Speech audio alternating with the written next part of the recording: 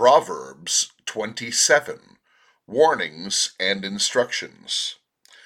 Do not boast about tomorrow, for you do not know what a day may bring. Let another praise you, and not your own mouth, a stranger, and not your own lips. A stone is heavy, and the sand weighty, but the provocation of a fool is heavier than both of them. Wrath is fierce, and anger is a flood. But who can stand before jealousy? Better is open rebuke than love that is concealed. Faithful are the wounds of a friend, but deceitful are the kisses of an enemy. A satisfied person despises honey, but to a hungry person any bitter thing is sweet. Like a bird that wanders from the nest, so is a person who wanders from his home. Oil and perfume make the heart glad, and a person's advice is sweet to his friend. Do not abandon your friend or your father's friend, or do not go to your brother's house on the day of your disaster. Better is a neighbor who is near than a brother far away. Be wise, my son, and make my heart glad, so that I may reply to one who taunts me. A prudent person sees evil and hides himself, but the naive proceed and pay the penalty. Take his garment when he becomes a guarantor for a stranger, and for a foreign woman seize a pledge from him.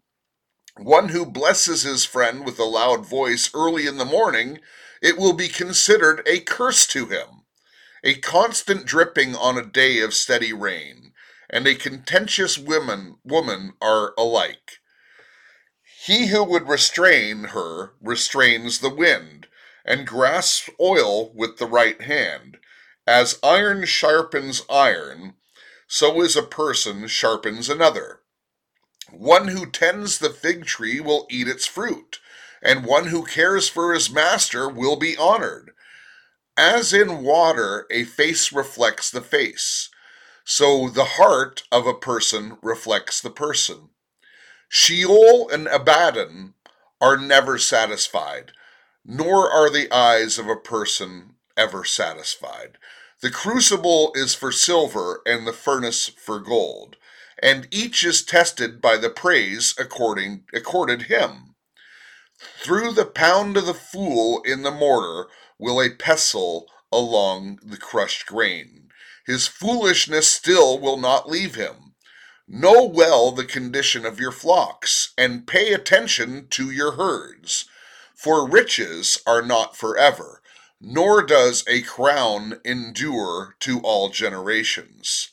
When the grass disappears, the new growth is seen, and the herbs of the mountains are gathered in. The lambs will be for your clothing, and the goats will bring you the price of a field, and there will be enough goats' milk for your food, for the food of your household and the substance of its attendants.